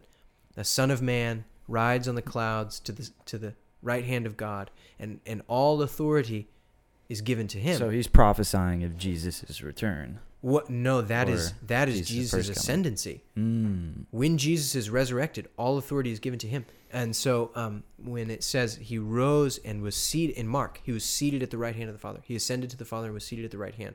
That is the fulfillment of the Son of Man from Daniel chapter 7.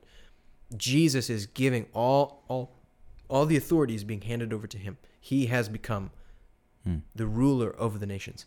And dude, it's very hard to not believe in the God of Israel, in the God of this book, when you lay out the story the way it was intended to be seen. It is very hard to say that's not true. Like, dude, there had to be a lot of people that were in on it over thousands of years for someone to pull this thing off, like, yes. It'd be all a lie. Yeah. What we're claiming is that what I've just described to you is the seed for the entire 40 different guys over 1,000 years from all walks of life. Kings, priests, shepherds, nobodies, somebodies, all kinds of guys contributed to this story, and it's one message. We are looking for the guy who will co-reign with God and rule over the world and take it over so that it can be back under God's rule. And that man is Jesus Christ. And God proved it by raising him from the dead. And now it's our job to take over the world in his name and bring it under his submission where it properly belongs. And that brings us back to the life source. That is why we then live forever. And that is why we are blessed and no longer cursed.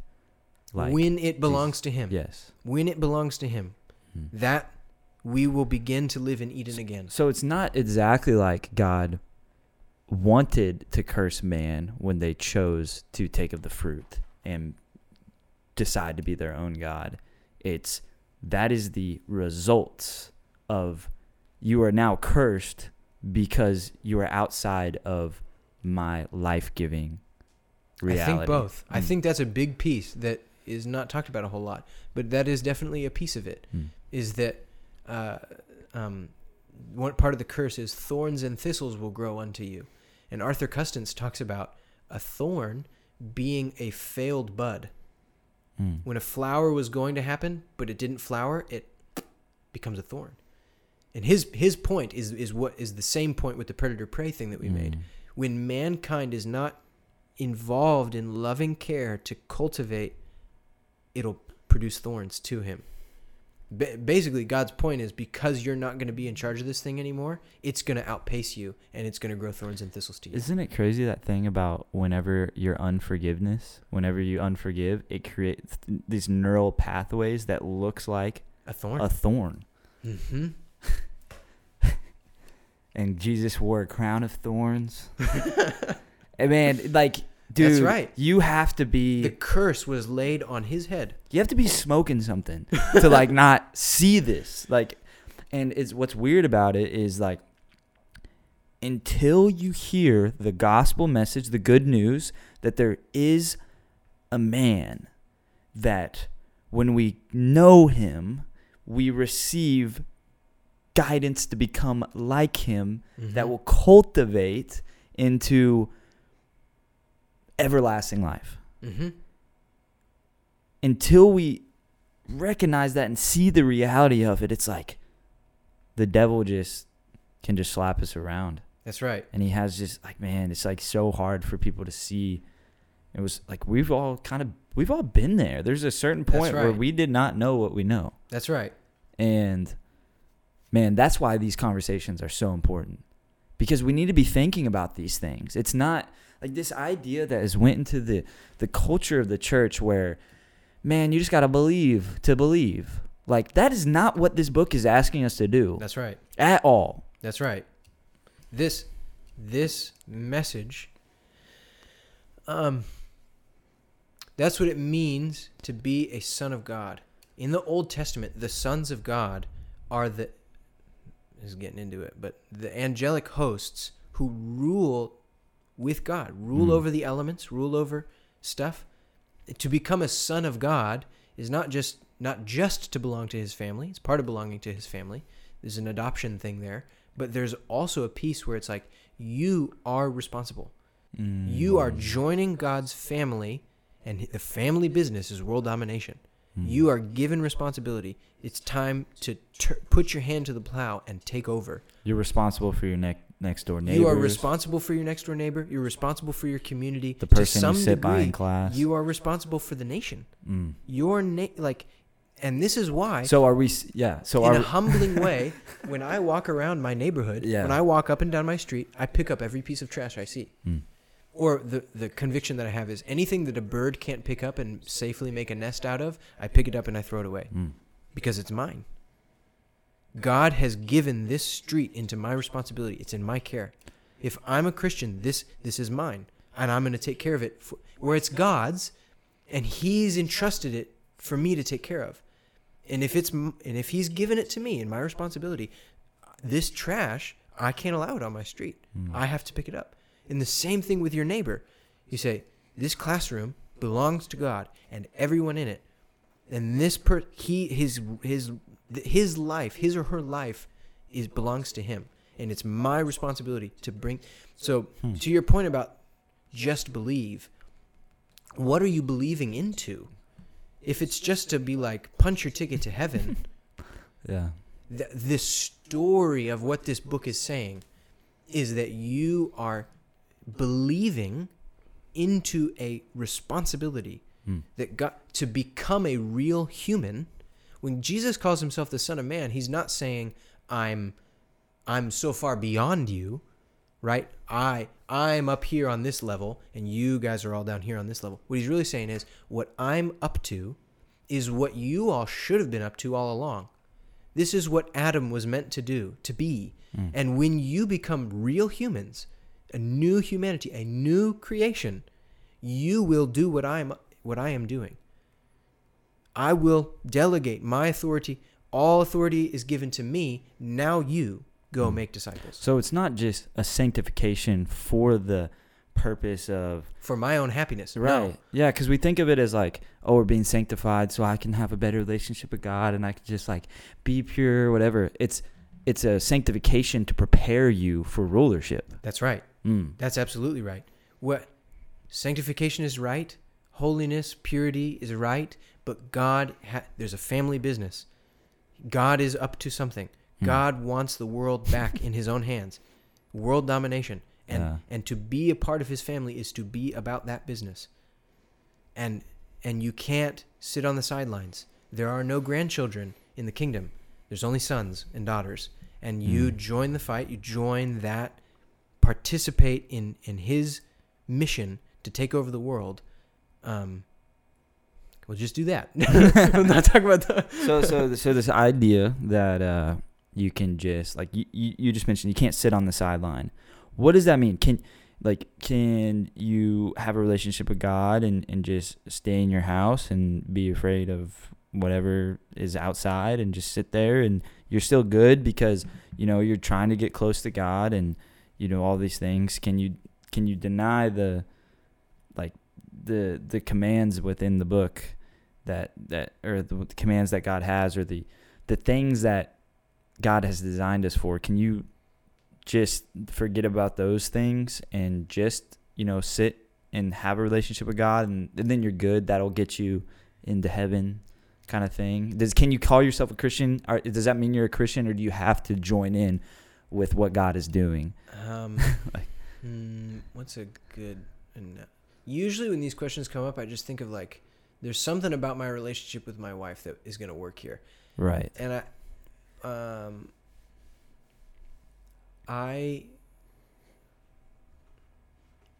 could my wife be really married to me if she and I had different goals for our lives?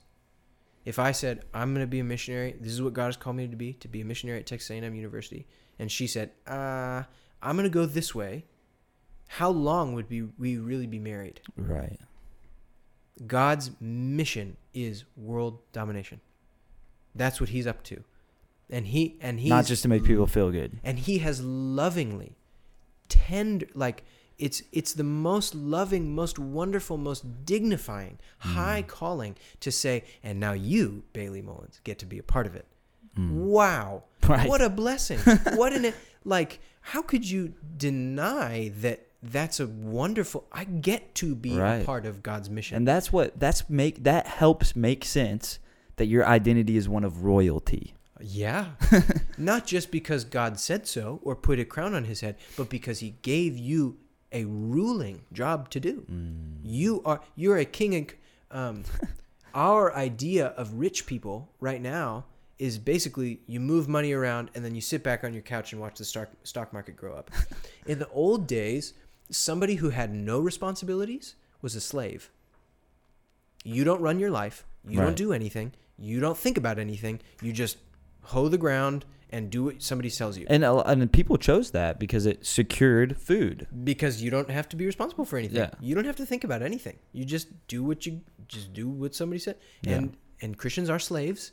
We do what God said. And this is the paradox of I rule, but I'm ruling on God's behalf. I'm God's servant, but I'm also the king. It's the the both and. But so the slave in our day, rich people have no responsibility. They just sit on their fat trust fund and get results, and you do whatever they want. In the old days, a rich person had the most responsibility. The king had to run the whole show. He had to run the affairs of everybody. He had the most responsibility. It is a dignifying and immense responsibility to be called a king or queen in God's kingdom. Is a huge job. Not to say, right? There's a whole nother message about how we're God's slaves, and that's true. But if we're talking about you are God's royalty, it doesn't just mean I get to read my devotional books and be close to God and God calls me royalty. If God calls me royalty, I got to live like royalty, which means taking responsibility, actually ruling something, saying this is mine and God has given it to me and I'm going to take good care of it because it's his, because I love him. So we have been deceived. We have been deceived in the West to think that Christianity means saying a prayer. Oh, totally. Going to church, being nice to people, and we're good. Because this is where I want to get at. We've been reading Charles Finney. Oh, yeah. Talking about revival. And one of the things that just, boom, flipped my paradigm is because we're always praying for revival. We're like, God, I pray for a revival to come on the land. We see, and we think of a revival as non-believers just, oh, I need God. And then they start showing up at the church and we don't have enough room. And so we got to make house churches and all this stuff. Yeah. But what he described, what a revival of religion what a revival of the Christian church is actually revival of the hearts of Christians. Of the church. Of the church itself. When a revival. Yes. To come back alive. If it comes back alive, it must have already been alive. Who has already... The church. The church comes back alive. Yes. Okay. So this is my question. what is the call then? Like, if we're sitting here, if I'm listening to this and I've just been the cultural Christian, Yeah. do I need to repent? What does that look like? Is it a repentance of the church? Like, Yeah. to repent from not walking according to the call in which we've been called as co-heirs of Christ? So we'll end with this. And we're hanging out with Matt Carpenter. So blessed. I mean, it was an incredible time. And I asked him, I said, people say a revival is coming. A revival is coming. And I was like, when is it coming? Like, do you believe that? When people say that, what do you mean? The other piece that he mentions, Charles Finney mentions, and that Matt Carpenter mentioned is, when a revival comes, there's also a revival, a piece of God's character that was dead, that the church remembers. They go, oh, God is like that, and all this activity, and they're like, oh, God's called us to be holy. We got holiness, and they preach holiness, and then everybody goes, oh, we didn't know God was like that. Oh, I can't believe, that's another part of revival, is the church not only comes back alive, but comes back alive to a piece of God's character. So Matt Carpenter, he was like, people say we're in a revival, and people mean different things by that. People mean signs and wonders, and if you're looking for signs and wonders, that'll be one thing that you're looking for in a revival. If you're looking for tons of lost people to get saved, that's one thing you're looking for in a revival. But he goes, if a revival is a reminder, a waking again to a piece of God's character that we had lost, he says, I think we are in a revival now. And the revival that we are in now is a revival of discipleship. That this method of world domination has always been God's method. It is the method. It is what Jesus Christ gave to us to take over the world with, is discipleship. I train you, and you take responsibility for your piece, and you train someone to take responsibility for their, and it grows and grows and grows and grows and grows until it takes over the world. And he said, we are in a revival now. That is the revival that we're in. Waking up to the forgotten piece, that is God's heart.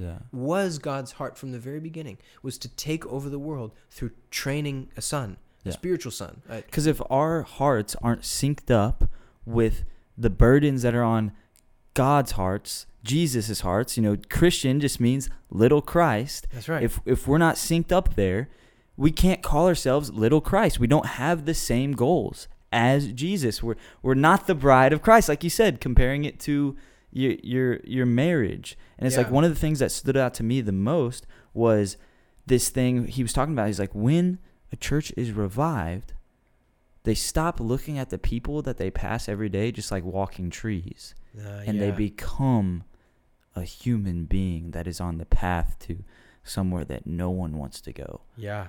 And it becomes real to them, and they're like, oh my gosh, I can't believe I haven't told anybody. Yeah.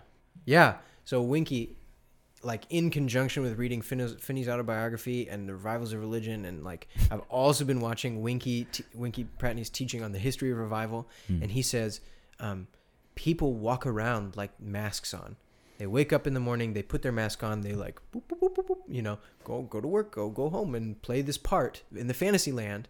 He says, when people are awakened in a religion, the mask falls off, and they look at their life and they go, oh no, oh God, it's all fake. It's all fake. And he goes, the thing that convicts you most in a revival is not the things you have done.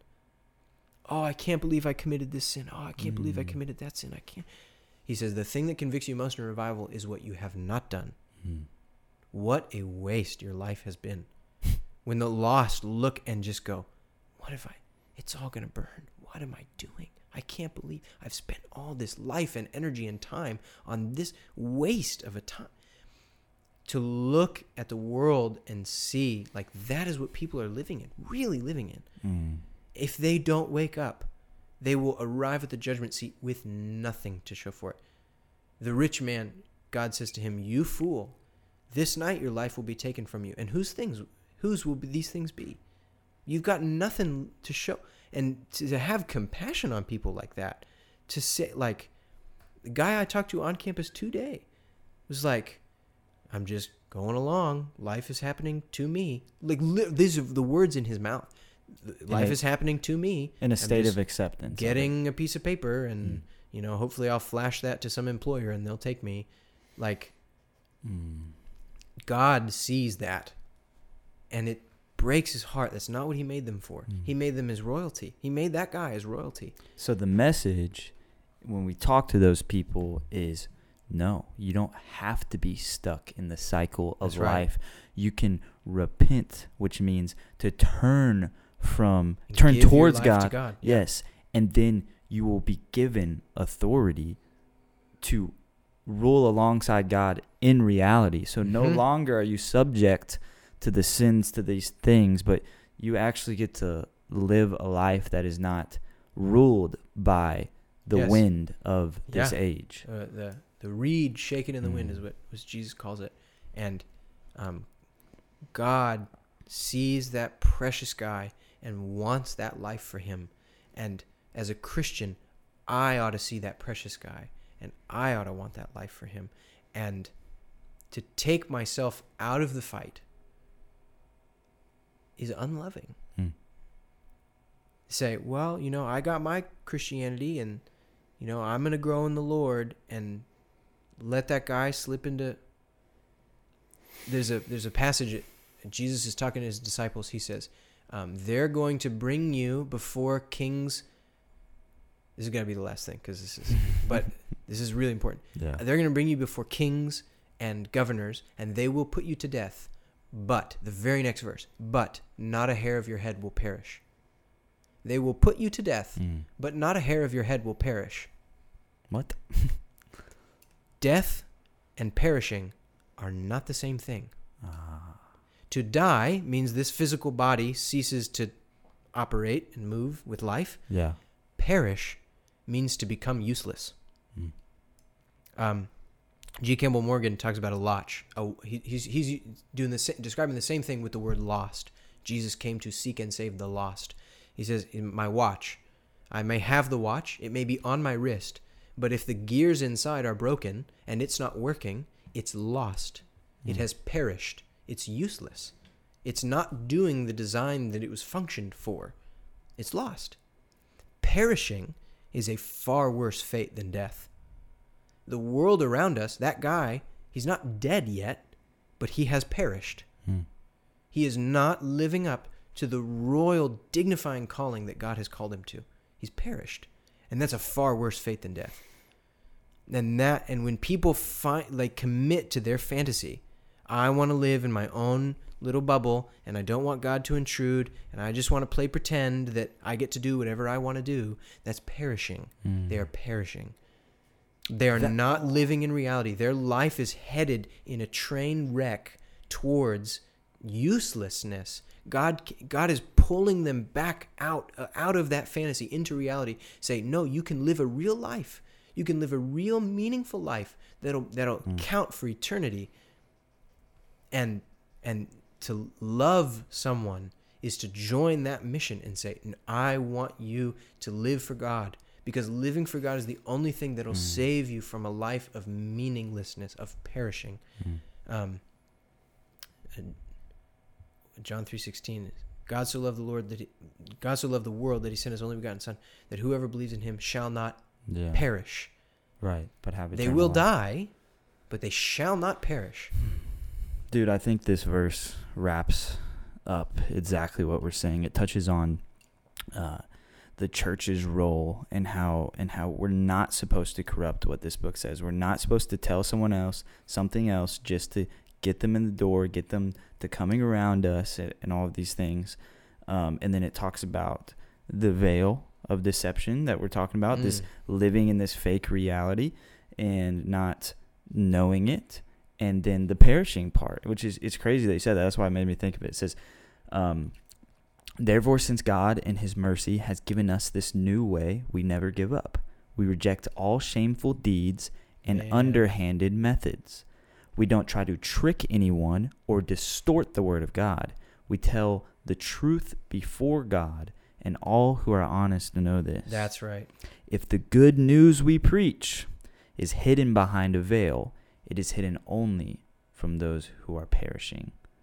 Satan, who is the God of this world, little g God, Elohim, has blinded the minds of those who don't believe. They are unable to see the glorious light of the good news. They don't understand this message about the glory of Christ, who is the exact likeness of God. That's it. It's like everything we said. You could have just read the book. Could have just read that verse from the beginning. Well, I mean, like, Yeah. you don't have to listen to me talk. Just read this book. Yeah. Read this book, and For real. and it's all there. For real. My prayer is, and what I've been praying throughout this, is that this excites people to find a love for reading the Amen. word. Amen. You know, like getting to know God through this. Okay, what is it?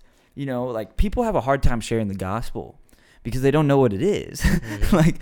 like what is it that God is actually asking us to do? Mhm. What does it mean to be a Christian? Why did Jesus call himself the Son of Man? What does all of this mean, and how is it relevant to discipleship now? And I'd say it's the most relevant thing to discipleship. That's right. Yeah. So, dude, Michael, you are a beast, bro. This is awesome. I'm like, dude, because it was like, this is the second time you've been on the show. So if you haven't watched the first one, it was really good. We talked about the reality thing. That was the whole thing last time. Right. Basically, I guess that's just like A prerequisite. Yeah. In a way, yeah. But this time I was like, man, he's already been on. We've gotten to know each other so much better, you know, Yeah. even like through everything and just living life in proximity. And I just knew, I was like, this one is going to be just, Yeah. and it was, gonna be it's, fire. this is awesome. So Caleb, you want to give us the rundown of what this whole episode was about, and then we can get rocking. Yeah.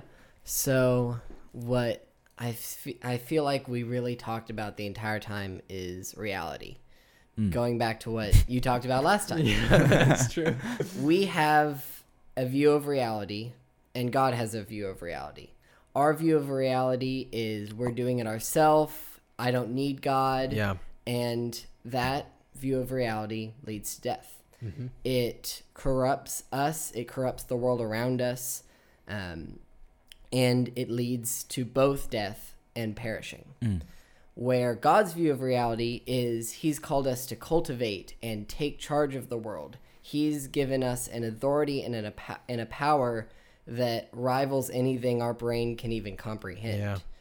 And yet we're choosing to live in our reality. When we choose God's reality, we can begin to awaken to what God has called us to do. And that is to claim this world for the kingdom of heaven. That's right. To march confidently forward in who God has called us to be, and as the kings/princes or queens/ambassadors Ambassadors of Christ. Yes, the ambassadors as God's children, so that we can be who we've been called to be, Yes. so that the world can be what it's been called to be. Because the world isn't what God created it to be right now. The world is broken and full of thorns, going back to the thorn conversation. Yeah. And that is because of us. Yeah. So this We failed. So this is the call. Yes. And I'm talking to Christians. If you're not quite a Christian yet, I'm really not talking to you. I love you, but this is not. I'm not saying this to you. The call is in the church, if we really want God's purposes to be fulfilled through us, if we really love Him, if we really that's are it. synced up with His heart, then we must repent from our complacency, and we must repent towards Jesus, coming to know His heart better. We must repent away from the lies that we've been believing, that it is okay to live a certain way that we really as men have determined for ourselves. We've taken little pieces out of the Bible, out of this grand story, this grand narrative that's happened, and we've decided that's enough. These little pieces are enough, but the truth is it's not. And if we want to see a revival happen in America, if we want to see the lost get found, if we want to see them break free from the shackles of depression and all these things, we as a church must get honest with ourselves. Yes. And we must we must go out and we must make disciples. That's right. and we must love the world. We have to be in the world. We can't sit back.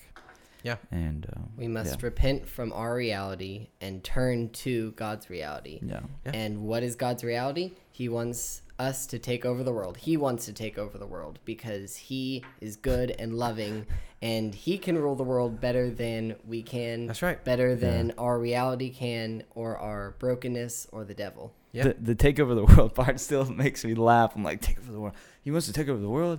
Why does that have a bad inclination? It's because no one else can rule the no world one like else him. can.